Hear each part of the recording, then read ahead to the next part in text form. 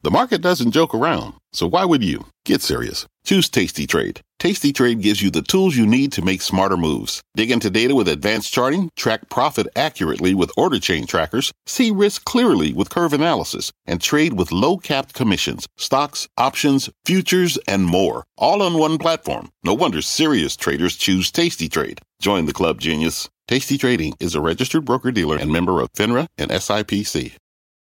We are at session highs after a big afternoon upturn here in the market. Most important hour of trading starts now. Welcome, everyone, to Closing Bell. I'm Sarah Eisen. Here's where we stand in the market. Very different picture than where we stood this morning. We're up 0.5% on the S&P 500. The NASDAQ has gone positive as well. It was lagging all day. It's up 0.25%. The Dow is up 133 points. We were down 300 earlier today. Small caps are lagging, still in the red. But boy, what a turnaround just in the last hour or so. What's taking us higher? It's defensive still, healthcare, staples, but you've also got financials just popping into the green, industrials too, and consumer discretionary.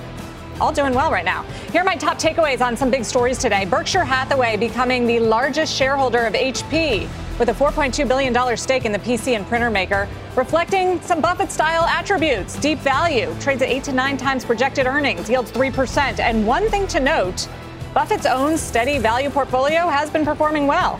Berkshire's up 15% this year with the market down 6%. So boring, low-value, cash-generating stocks are working better in this environment.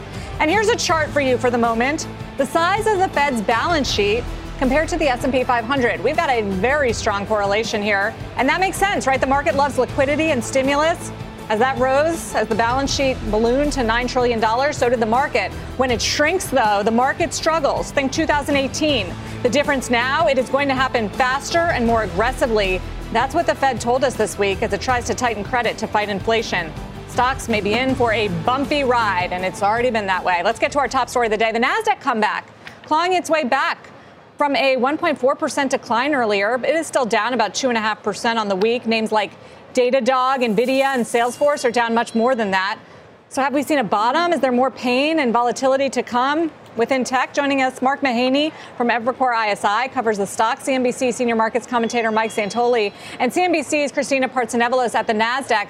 Mike, though, kick it off with the turnaround that we have seen here, which now includes the NASDAQ 100 up about 0.6%. Anything cause it? I didn't see a trigger, except for the fact that the S&P 500 spent a lot of time today and yesterday at the exact same levels. We did not break new lows. We're still talking about like a 3.5% pullback from those highs. You know, the other piece of it that's a little bit hazier and bigger picture is that we've been inundated with so much hawkish Fed speak. We got more today. Yesterday, the minutes, there was no further ability of that talk in the short term to cost equities any further downside. So to me, it's much more about we've sort of arrived at a place where we think we know what the Fed outlook is, gearing up for earnings, and, you know, the market bent in the short term but didn't break. So are you saying it's all priced in? Really? I'm saying it's priced in for the moment based on where we see. I absolutely never know if there's a moment in time where it's fully priced in, but I feel as if the next 6 months, the next few meetings seem relatively clear. And just based on the circumstantial evidence of the market didn't go down further after we got all this detail, I mean, I'll just take that for what it's worth. Okay, so Mark Mahaney, has all of this crazy volatility and the underperformance of your group make you think differently about the stocks that you are recommending to clients right now? I don't think so. I think I still want to be muted and cautious, and I want to stick with within consumer tech. I want to stick with the PE names, not the PS names. So the stocks that you can buy on price to earnings multiples, not the stocks that you have to buy on price to sales multiples because the futures are in the future. Well, then it's Google, Amazon, probably at the top of the list. Facebook actually should still be in there if you're a 12-month investor. And then I love this sector, and I know you don't like the term. I know you find it nerdy, but I like these Venn diagram stocks that are both high quality and they are recovery names, and that's Booking and even an Expedia. Names that have been, bullet tested, battle tested, bulletproof, battle tested balance sheets and business models. But we're clearly seeing a recovery in summer travel unless Russia-Ukraine takes it off the table in Western Europe. I hope that doesn't happen. I think you're going to have a really robust summer travel season. There's a way to play that. And I think some of those names like Booking are a great way to do it. The Booking CEO told us last week no resistance so far from consumers to higher prices for airlines and hotels. Mark, wanted to ask you about Amazon because I know it's one of your top picks. And It's performing. It's been a little shaky. Today Barclays recommended Target as a defensive play if Americans are going to cut back on discretionary spending. Is Amazon that as well? How big of a component is the staples for Amazon buyers? Well, look, Amazon's more discretion than staples, but that's changed over the last 5 to 10 years. We've all kind of lived through that, if you will. Look at what's happened to your average Amazon bill. We've clearly brought in more staples into that. Why I like Amazon right here, right now, is there are going to be top line issues. Currency is a big issue across tech, no doubt about it. Weakness, consumer discretionary weakness may be in Western Europe. Inflation is an issue for retailers, no doubt about it. But I think Amazon still holds as a margin expansion story this year. If I'm right about that, that's the unlock on the stock. They freighted that expense, that P&L last year with so many one-time expenses related to COVID and supply chain inefficiencies that I think they've largely worked through. I think margins rise. I think the stock works. I also think that with that 2 years of massive investment that they put in their shipping infrastructure, I think we're finally going to see an R on all that I, a return on all that investment. I love this concept of shipping elasticity. The faster they ship to you, I think the more people are going to buy from Amazon this year. So I like it fundamentally, and I think you got a great value play, really, in the internet space. Here's your chance, Amazon. Christina, while we're talking about opportunities here within the beaten down tech sector, you flagged cyber and some of these stocks that have gotten mixed in with all the selling around technology and high valuation companies. What are you hearing from the street on this group? You have a lot of people that are saying maybe it's a little bit too low for the cyber stocks, selling off, especially given the near term with attacks on the horizon and the push into the cloud. So maybe it's oversold. I know some people are quoting Dan Ives because he put out a note saying that cyber is one to get into. The same thing with software stocks.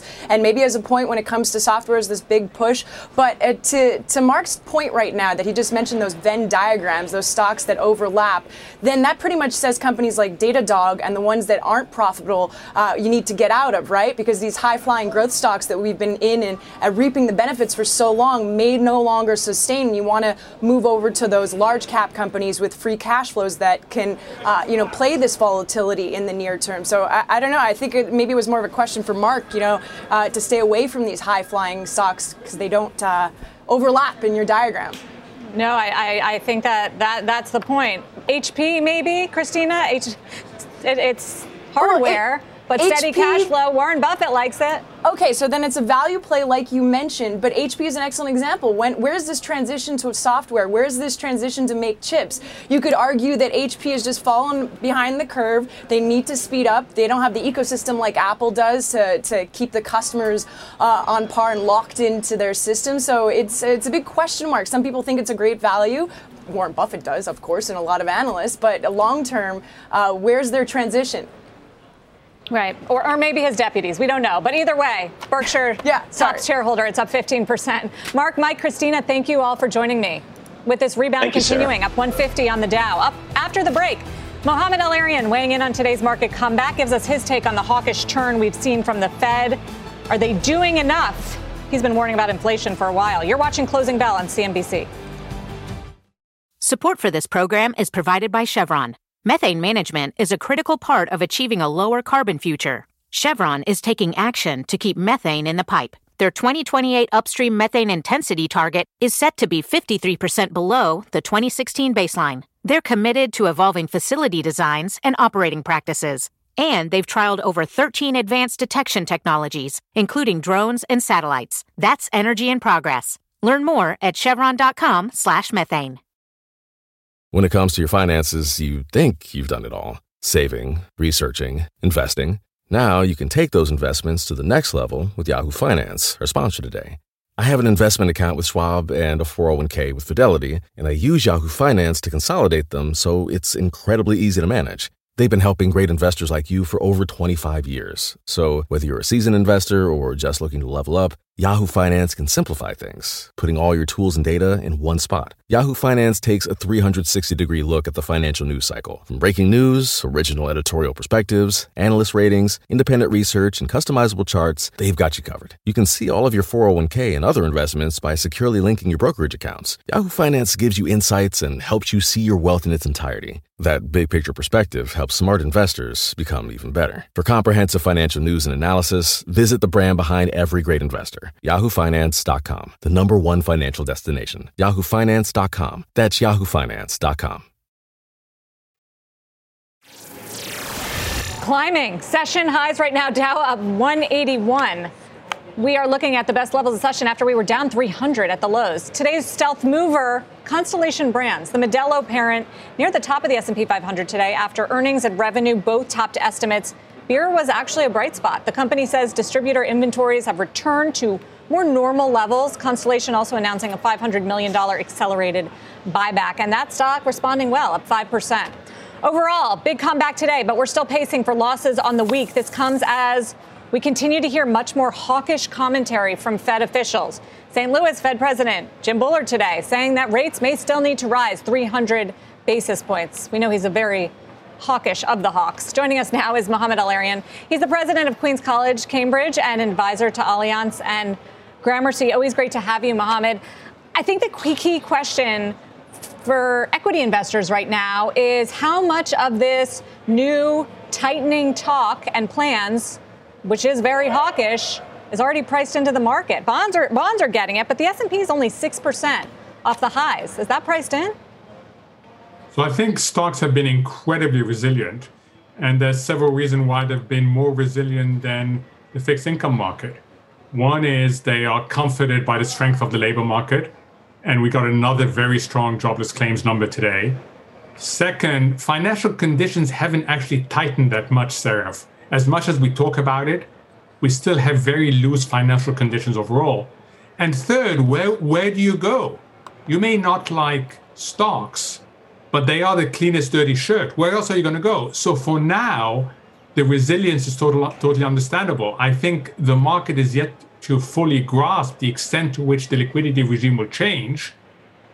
Therefore, you've heard me say, this is a good time to take some chips off the table. Take your chips off and move what? To cash? To your point, where are you going to go? Move to the short end of the curve. Take some chips off. Keep most of your exposure still in, but have some dry powder. We've seen the sorts of moves we can get. Look what happened to the NASDAQ earlier. So far, it's been all about interest rate risk, and the equity market has navigated that very well. But keep an eye on credit risk and liquidity risk, because those are much harder to navigate for equities. Are you talking about the trimming of the balance sheet? What was your reaction to what the Fed announced on that front and how the market could react? So I think the market is pricing in much more now QT. 2 is an example of that. The reversal there has been significant. $1 trillion a year, which will not just be passive, there'll probably be an active part to it, is a significant number. So that's something that you've got to take into account. And the reality is we don't have a playbook for this. So we're going to have to stay incredibly agile to navigate through it. You're sounding bearish, Mohamed. Are you in the recession camp? So you've known for a long time, I've warned that the longer the Fed is late, and the Fed is very late, the greater the risk that stagflation becomes the baseline, that the right tail of Goldilocks gets pushed way out, and that recession develops into your left tail. And I think that's where we are. Stagflation, lower growth, persistently high inflation. That is now the baseline, unfortunately. It didn't need to be, but it is. And recession is a tail risk. It's not in my baseline, but it's certainly in the distribution of possible outcomes. So do you think the risk at this point is that the Fed does more or less tightening than what the bond market is expecting right now? So if you put a gun to my head, okay, I would tell you the most likely outcome is that they will try to validate what's priced into the bond market. So they're going to slam on the brakes, including 50 basis points in March. In May, talk about 50 basis points again. Later in the year, they're going to realize that's too much. So they're going to loosen up again. And then they're going to tighten again in 2023. So I think you're most probably going to see a flip-flop. They're going to try to validate what's in the marketplace, but then they're going to find that the real economy cannot absorb these tighter conditions. Maybe that's why the equity market has been so resilient, Mohamed, because it's looking on the other side of this. As Paul McCulley said yesterday, and it sees an easing and not a tightening once they overdo it on the tightening. But remember, I said easing, then tightening again. Okay, you've got to get rid of the inflation issue. We cannot live with this inflation overhang. So, I think there are easier reasons to explain why the equity market has done very well. And most importantly, it is where else do you go, Sarah? You asked the question yourself. Do you go into cash with inflation at 8% going to 10? Do you go into bonds? Bonds are yielding more now. They are yielding more, but that journey isn't finished. That journey is not finished. We've come from very repressed levels. This is payback for years of Fed intervention in markets and artificial valuations in the fixed income market. We haven't finished the repricing of the fixed income market yet. How high do you think the 10-year goes?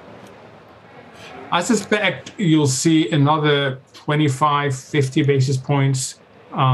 You'll see, but what I can't predict with confidence is what the shape of the curve looks like. And at the end of the day, the shape is going to be as important as the levels. Right now, there's a price discovery process going in fixed income. Depending on which bit of the curve you're looking at, you get a different answer. There's also price discovery going on in the oil market. There's so much uncertainty about demand, about supply, about liquidity, that we are in discovery mode right now. Mohamed El-Erian, thank you very much.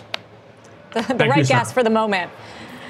Advisor to Allianz. Let's check on the markets. We keep building on the gains. A stunning turnaround that we've seen. The Dow is near session highs, up 0.5%. S&P 500 going strong now, up 0.75%. Most sectors turn green except for real estate, communication services, and utilities. Small caps still lagging but climbing toward the flat line. And the NASDAQ building as well on the tech comeback, up 0.5% right now. Up next, banks turning higher along with the rest of the market. We'll take a closer look at valuations in the sector as the firms gear up for earnings next week. Plus, check out shares of Levi giving up a post-earnings pop after last night's results topped estimates. CEO Chip Bergh will join us here at Post 9 to talk about the quarter and Wall Street's reaction. Hey everyone, it's Ted from Consumer Cellular, the guy in the orange sweater, and this is your wake-up call. If you're paying too much for wireless service, you don't have to keep having that nightmare. Consumer Cellular has the same fast, reliable coverage as the leading carriers for less. And for a limited time, new customers receive their second month free when they sign up and use promo code MONTHFREE by May 31st. So why keep spending more than you have to? Seriously, wake up and call 1-888-FREEDOM or visit consumercellular.com. Taxes, fees, and other third-party charges will apply. See website for additional details. Whether you're a morning person or a bedtime procrastinator, everyone deserves a mattress that works for their style. And you'll find the best mattress for you at Ashley. The new Temper-Adapt collection at Ashley brings you one-of-a-kind body-conforming technology, making every sleep tailored to be your best. The collection also features cool-to-the-touch covers and motion absorption to help minimize sleep disruptions from partners, pets, or kids. Shop the all-new Temper-Adapt collection at Ashley, in-store or online at ashley.com. Ashley, for the love of home. Bank stocks still under pressure this week. The KBW Banks Index down nearly 3% just since Monday. As the big firms are set to report results next week, Mike Santoli taking a closer look at bank valuations in the dashboard today. Mike. Yes, Sarah, and the valuation specifically of the bellwether of the group, JP Morgan Chase, it's down more than 15% year to date. Obviously, concerns about investment banking and trading revenues on top of the whole credit story. The forward PE for JPM now is down around this sort of floor since 2019.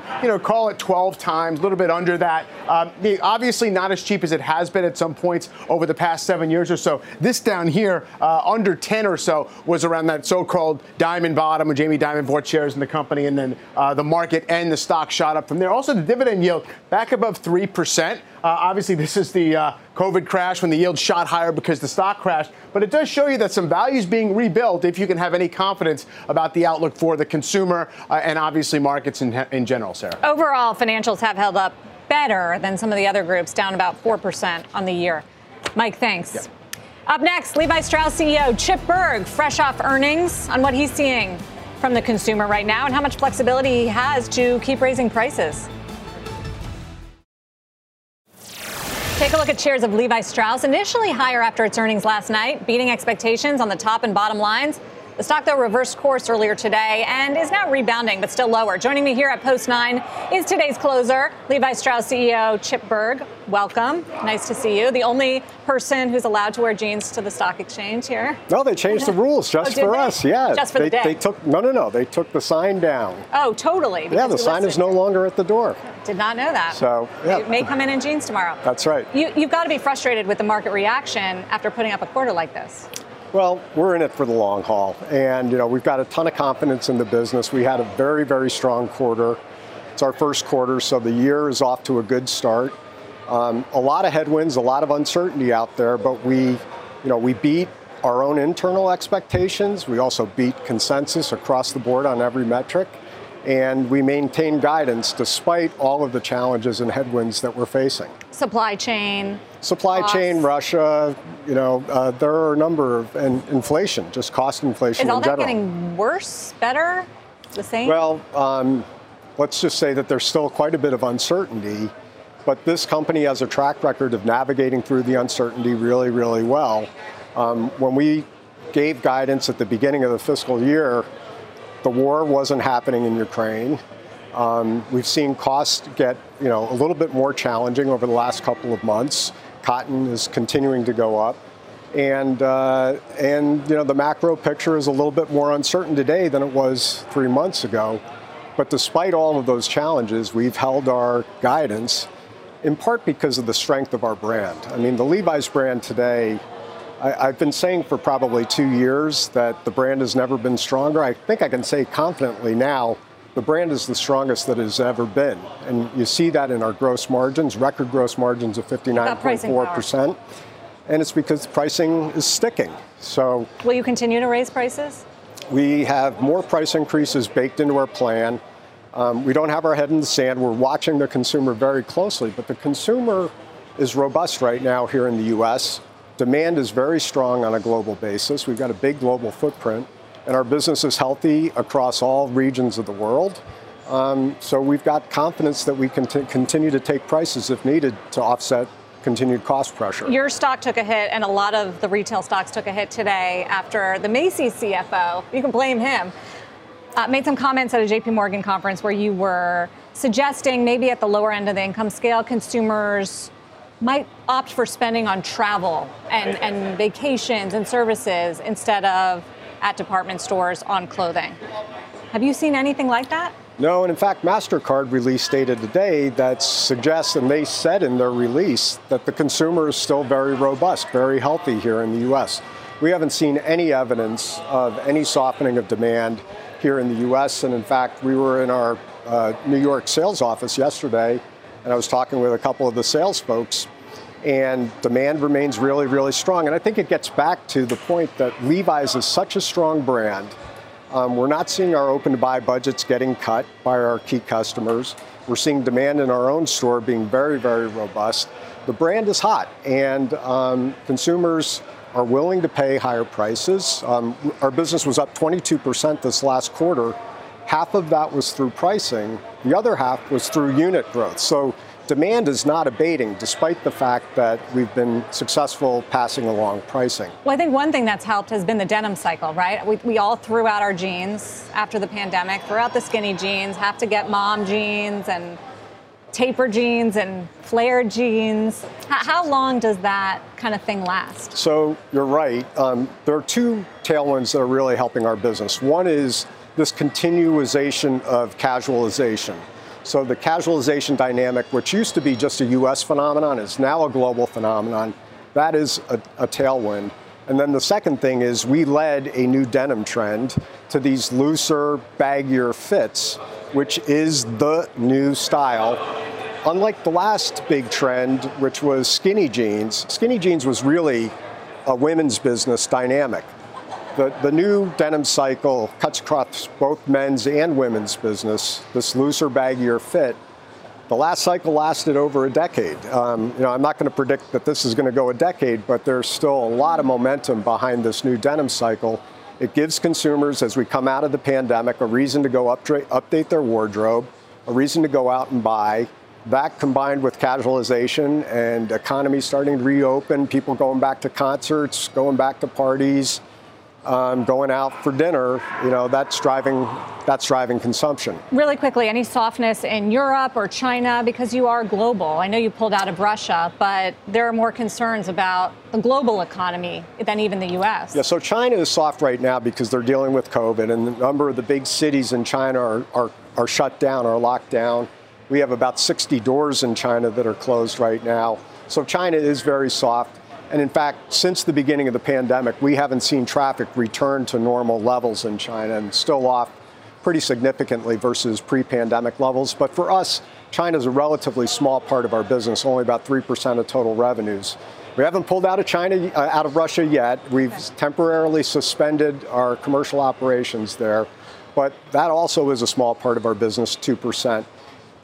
Western Europe, which is a good chunk of our business, is very, very healthy. And it's because, again, the brand is resonating there with the consumer. Stock is maybe off the lows, still lower, given the forecast you had. I'm sure you're puzzled by that reaction. Give it time. I've got a lot of confidence in the long term of this business, the strength of the brand, the strength of our portfolio. We're going to be just fine. Now may be a good time to buy. Chip Bergh, CEO of Levi Strauss. Thank you. Nice to see you. Thank you, Sarah. Inflation taking a bite out of ConAgra's earnings and guidance, despite price increases. Up next, the big picture on why that could be a big warning sign for investors in food stocks. We'll be right back. Dow's up 157, building on those gains into the close. The big picture today is ConAgra. The stock only slightly higher after some earlier losses. In big picture, we try to glean a macro message from a stock story. And this one is inflation, taking a bite out of earnings, out of the economy, and it's getting worse for the food companies. ConAgra is the one behind Slim Jims and Duncan Hines and frozen foods company Marie Callender's. It had a good quarter because it was able to pass along higher prices, but ConAgra is saying it now expects gross inflation to rise 16%. That is up from 14% for the year and lowered its earnings expectations as a result. ConAgra company did say that it would pass on higher prices to consumers, but that would take time. The bottom line, inflation is wreaking havoc. And just because companies do have pricing power and see a stronger consumer, it's still a major increasing cost for these firms, not just consumers. If the stock does close higher, it could be a signal that investors are looking past it and see a peak. Don't miss the CEO, Sean Connolly of ConAgra, on Mad Money tonight. When we come back, we'll get another read on inflation and consumer spending tomorrow when we speak exclusively with, not tomorrow, that is, with Chipotle CEO Brian Niccol. When we come back, shares of HP surging today after Warren Buffett's Berkshire Hathaway takes a big stake in the company. We'll talk about the move with an analyst who has an underperform rating on that stock, which is soaring today. That story and more when we go inside the market zone. Plus, during April, we are celebrating Financial Literacy Month. Here is CNBC.com contributor Jim Lebenthal on what financial literacy means to him. Financial literacy, to me, means that an investor understands not just the potential returns from an investment, but the risks. And when I say investment, it could be more than just a stock or a bond. It could be an entire investment plan, an entire asset allocation. But it's very important that an investor, through financial literacy, understands the returns and the risks that are inherent in any investment.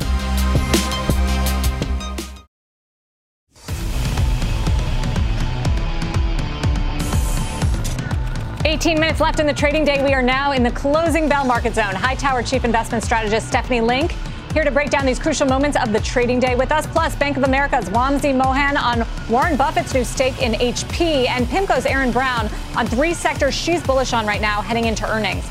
Let's kick it off with the broader market. What a comeback in the final hour of trade, or just before that, we saw stocks turn around and go higher after being deep in the red. The Dow was down 300 points. NASDAQ was down 1.4% at the low. It is now firmly higher. The S&P is up 0.75%, and the NASDAQ is gaining ground to the tune of 0.5%. Stephanie Link from Hightower, where she's the chief investment strategist, joins us now. I don't know what's more impressive, the resilience that we've seen in the stock market, given everything the Fed has thrown at us, or just these crazy swings and the magnitude of the declines and the losses and the volatility stuff. Yeah, no, I mean, we're in a trading range market, and it's going to be this way for some time. And it's really because we just have so many unknowns to deal with. I mean, this week it really has been focused on a very aggressive Fed, but we have had to deal with inflation, and still the war is in the background too, which shouldn't be, because we know we're one headline away from the market spiking up or down, depending on progress if they make any. But I think with regards to the Fed, I mean, they know they're behind the curve and they're acting like they should. Like, they should have done this 15 months ago, Sarah. You know that. We've been talking about that for that long. So if you add up what they're talking about doing all together, the balance sheet runoff, as well as the 11 rate hikes, that gets you to a Fed funds of about 3.5%, 3.7% by the end of next year. Anything can happen between now and the end of next year. Anything could happen between now and the end of 22. But I will tell you that I think 2022 is fine and that we're not going to be in a recession. I don't think that the 11 hikes that the Fed is planning on doing, nor the balance sheet runoff, is going to slow inflation. How do you slow inflation when you have healthcare inflation and you have education inflation? Rates are not going to change that by anything. So maybe they'll be able to impact housing, maybe somewhat on auto. I doubt that as well. And I also don't think that the rate hikes are going to lead to a lot slower growth, because you still have a lot of momentum in the economy. You have great jobs, good JOLTS numbers, and you have the services part of the economy doing very, very well. If you look across the spectrum of in the jobs market, services are coming back. In the non-farm payroll numbers, you saw it. In the ADP report, you saw it. In the ISMs, you saw it as well. So that's 70% of the economy, and that needs to stay strong. And I think you're just beginning, because that's travel, leisure, hospitality, et cetera, et cetera. Russell 2000 just went positive, by the way, the small caps joining the other three major averages. Steph, just to play devil's advocate and take the other side of the argument, the way they get at it with higher rates is by demand. They weaken demand. And that is something that is expected in this economy. And if you look at cyclical parts of the market, the transport's just the latest, the airlines, the retail stocks, some of the consumer electronics. You like cyclical groups. These groups have not been performing well, and they are signaling economic weakness. Do you stick with them? I do like. Yeah, well, I mean, I do like cyclical groups, but you know, I've been talking about this for the last 2 months, that I have absolutely balanced my portfolio to have some of the cyclicals, especially reopen names, Sarah, because I really believe in that theme. I just mentioned services, but I also have been buying some of the defensive growth names, some of the staple-like names that you know so well. McDonald's, you know, I own, and I've owned it forever. Coke as well. TJX is acting better. Target, my goodness, but it's those up 6%. Are slowdown stocks. So I've balanced. Isn't that why they're doing well? Well, I don't know if Target is a slowdown stock. I mean, I really don't. But the point of it is I think you're going to have to be more balanced. I do not think you're going to see a recession. And that's why I don't want to be overweight all of these cyclicals. But I do want to have some exposure to them, because I don't think you're going to see, again, recession. You're going to see slower growth, in my opinion. And I think the consumer will surprise to the upside. 55% of Target purchases are discretionary, according to Barclays today. So it's a good question. Steph, stick around if you would. Want to hit HP because it is surging today after Warren Buffett's Berkshire Hathaway revealed it has purchased a $4.2 billion stake in that company, about 11%, becoming the largest shareholder in HP. HP releasing a statement about the Berkshire stake, saying today, Berkshire Hathaway is one of the world's most respected investors, and we welcome them as an investor in HP Inc. Let's bring in Wamsi Mohan, Bank of America Securities senior analyst. Wamsi, does this change the thesis at all? I know you have not been a big fan of HP. Yeah, thanks for having me, Sarah. No, this really is not a thesis changer. When you look at HP, this is a stock that has held in extremely well because of the fact that they were a huge pandemic beneficiary. You saw a big uptick in both PC spend. You also saw a disproportionate amount of value come from the hardware side within printing, which is very unusual. In fact, if you go back in time, PCs were 25% of profit. Through the pandemic, they became 40% of the profit. Now, there's going to be some mean reversion on this. We fully expect PC trends to start to decelerate. We've already seen that on the consumer side of things. We think it could even percolate to enterprise over time. So spending on the print side has been, it's mixed, right? Like, you're back to the office for toner, but at the same time, you have a lot more of the higher profit margin ink at home that's going to come under pressure. So we think the earnings stream itself is going to renormalize lower, and that's what keeps us cautious on HP, despite the fact that obviously Warren Buffett's taken a stake in the company. But Wamsi, the counter argument, isn't that already in the price? The valuation on this stock is pretty low. Both Dell and HP have been driven lower even lately on concern about enterprise spending. So is that not already there? And what you're left with is a strong cash-generating sort of value tech stock, which is why it might be appealing to a Berkshire Hathaway, but also appealing in this kind of environment.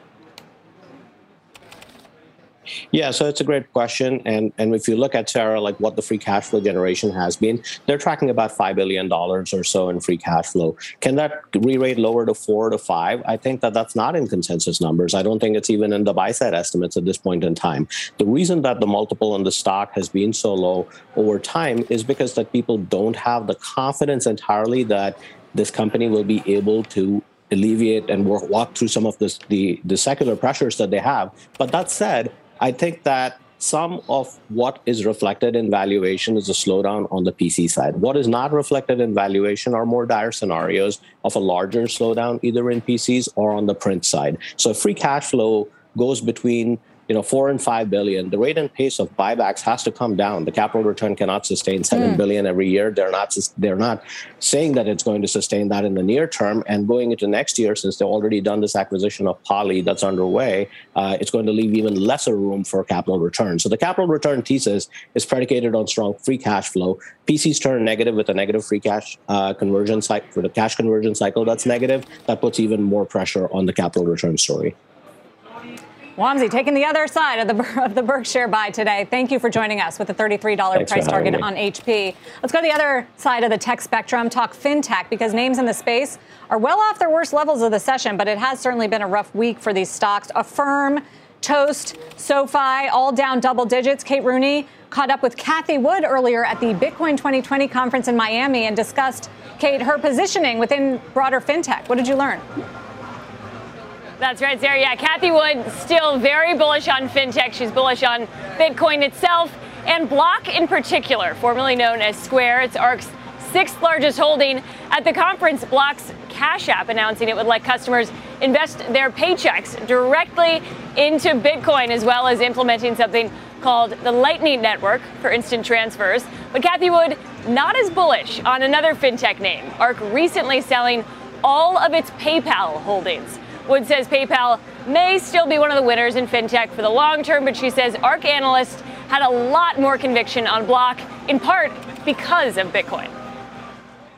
I think the way Cash App is growing organically, as opposed to more of a top-down, let's get this thing moving, stretch. I think there's an organic movement. I think it's going to be is going to be fired up now by Bitcoin.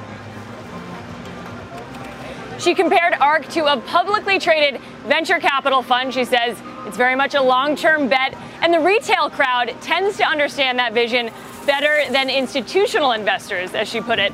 And regardless of ARK and the ETF's underperformance this year, Wood is still very much a celebrity with this Bitcoin crowd here. People were lining up for selfies with Cathie Wood before we started the interview. There was a line of 10 or 12 people really looking to meet the great Cathie Wood. Back to you, That's Sarah. funny. Good color on that, Kate. Is she still planning to launch? Isn't she launching a Bitcoin ETF of her own? Bitcoin ETF. That has hit a couple road bumps. We talked a little bit about Gary Gensler, and she actually had some compliments for Gensler, and she was on stage with the CEO of MicroStrategy talking about the idea that he's actually been a good thing for Bitcoin because he's provided some clarity. Not as much on the ETF side. They're looking to launch a spot ETF. That seems to still be a ways away. It's looking more like the futures ETFs are the near-term thing, but she's still very much hopeful for an eventual ETF, but no progress to speak of quite yet. Kate Rooney, thank you. In Miami for the big Bitcoin conference. Stocks continue to gain steam here as we go into the close after 2 straight days of selling. This as earnings season kicks off next week. Joining us now, Erin Brown, PIMCO Managing Director and Portfolio Manager. Take your pick because there's been a lot of damage, Erin. Which sector setup do you like the best heading into earnings? Right. Well, firstly, I think that earnings really is going to be the pivotal key for markets as we look forward. Right now, we're at an inflection point for stocks. And I think stocks are waiting to see how much has the bite from higher energy, higher food cost inflation really hit the bottom line, as well as how companies are managing to deal through this, sort of conflict and much more challenging operating environment in terms of demand and whether there's been any signs of demand destruction thus far. So I think what you want to focus on right now is first companies that are not big, that don't have commodities and food costs as big inputs into their costs. And secondly, being really focused on which can continue to drive demand in a difficult environment. And so I'm focused on companies that have high free cash flow growth, really solid balance sheets, are a little bit more defensive in nature, and are not as cyclical. And I think large cap tech does really well as a screen, as well as the healthcare sector, which has really been forgotten about for several quarters. And I think you'll start to see that really shine and outperform as we move through the rest of this year, particularly into first quarter earnings season. The other, sort of angle that I continue to want to own in my portfolio is commodity exposure. So being long, commodity inputters. So, examples of that are energy, and MLPs, energy, as well as copper names as well, that I think will really stand to benefit from continued appreciation of the underlying commodity. So large cap tech, healthcare, and energy. Got it. The only question I would have, Erin, is this a market that is going to be driven by earnings? I look at what happened with Levi's today. They put up really good numbers and did not change guidance. They reaffirmed it despite the worsening inflation picture and all of the headwinds on the supply chain. I just heard from him, no slowdown in consumer demand in the U.S. and not even in Europe. And yet the stock is lower because macro headlines and concerns about economic slowdown. So is that just going to be pervasive despite what we hear from the companies, which so far you haven't heard a lot of slowdown type commentary from companies?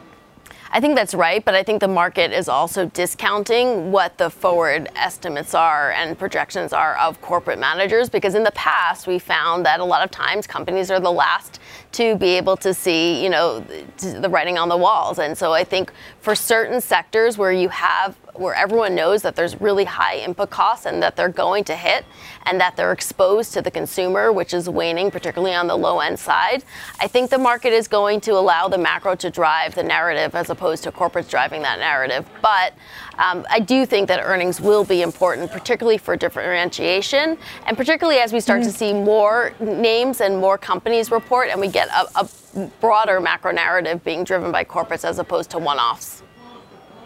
Erin Brown, thank you very much. Just want to point out the Nasdaq, we're losing a little bit of steam heading back toward the flat line. Dow also lost a chunk of its gains, up 91 points, remains positive. Keep an eye on it as we head into the close. We're also watching EV stocks. Senior officials at the White House hosting major auto leaders yesterday, and that includes Tesla's Elon Musk. That's a first. Also, Mary Barra was there from GM. The administration saying there was a broad consensus that charging stations and vehicles need to provide a seamless user experience regardless of which brand or car that you have. Let's bring in Phil LeBeau now. Phil, how important is the building out of the charging network, and what can the federal government do about it? Oh, it's critical, Sarah, because what the biggest impediment is to mass adoption of EVs is people realizing, A, if they go somewhere, they can do a charge, hopefully a quick charge at some point in the future, and B, you need more vehicles, more EVs out there so that the cost comes down. That's not going to happen unless the federal government continues to pump money into the EV infrastructure. Charging stations is one way that they can work with the automakers and say, where do we need them? How quickly can we get them installed? And let's make sure that regardless of the model you're driving, you can use that charging station. Phil, you also drove the Hummer last week. Got to ask you about it. What was your impression and how big it can be for GM when it comes to EVs? It could be a real halo vehicle. In other words, it could be a vehicle that makes people say, wow, GM can compete with Tesla when it comes to EVs. Look, it's impressive. It has the acceleration, the performance, the power, everything you're looking for. And it's a true off-road truck. I mean, if you wanted to do bouldering, to go out into the mountains, into the desert areas out in Arizona like we did, you can do that. They realize, however, most people are going to be driving this in the suburbs. It's a pricey EV, but it's an EV that they believe can turn heads, and they believe that it has momentum. Phil LeBeau. Phil, thank you. Just 2 minutes to go before the bell. Hightower Stephanie Link is still with us. And Steph, let's stick with the autos for a second. If you look at a Ford, for instance, which is a really popular stock for retail investors, it's lost so much of those gains, the EV hype gains that it had over the last year, which just shows really how painful this correction has been. We talk a lot about tech and the NASDAQ and the index holding up, but I mean, take a look at a company like Ford. Just how much is priced in here in terms of tightening Fed, weakening economy? Yeah, I mean, they're always cheap. That's the issue with these companies because they're very cyclical. And up until recently, they haven't been able to execute. They're getting so much better at executing. They do have great long-term stories within an EV, but that's more of a speculation kind of a play, and that's not what this market wants right now. Sarah, the big news next week: earnings and inflation. So we have banks that report they're at 30 RSIs right now. They're down 10 to 20% year to date. Like the setup there, CPI, PPI, retail sales. It's going to be a really busy week. And you're sticking with the cyclical and big cap tech sort of defensive theme and some staples in there as well. That's the Link portfolio? The Link portfolio is barbell. Absolutely. I think that's the way to go for now. Got it. Stephanie Link, thank you, from Hightower. As we head into the close, take a look at the Dow. We're still up 94 points or so. We've lost a little bit of steam, but not too far off the session highs. What's working today and taking the Dow up higher? Names like United Healthcare, Stephanie Link, favorite in healthcare. Home Depot, which is coming back. It's had a rough ride lately. McDonald's. So it's still pretty defensive as opposed to cyclical. Visa, Goldman Sachs, and Honeywell, the biggest drags on the Dow. S&P 500 showing some strength here in this final hour of trade. Still up about 0.4%. Healthcare is your leading sector, along with energy, staples, materials, consumer discretionary, technology, and financials. So a recovery here off the worst levels. And for some of those hit groups, real estate, the worst performing sector. The NASDAQ also recovers, barely positive on the day, but that is a big comeback from where we were at one point, down 1.4%. That's it for me in Closing Bell, everyone. See you tomorrow. Whether you're a morning person or a bedtime procrastinator, everyone deserves a mattress that works for their style. And you'll find the best mattress for you at Ashley. The new Tempur-Adapt collection at Ashley brings you one-of-a-kind body-conforming technology, making every sleep tailored to be your best. The collection also features cool-to-the-touch covers and motion absorption to help minimize sleep disruptions from partners, pets, or kids. Shop the all-new Tempur-Adapt collection at Ashley, in-store or online at ashley.com. Ashley, for the love of home.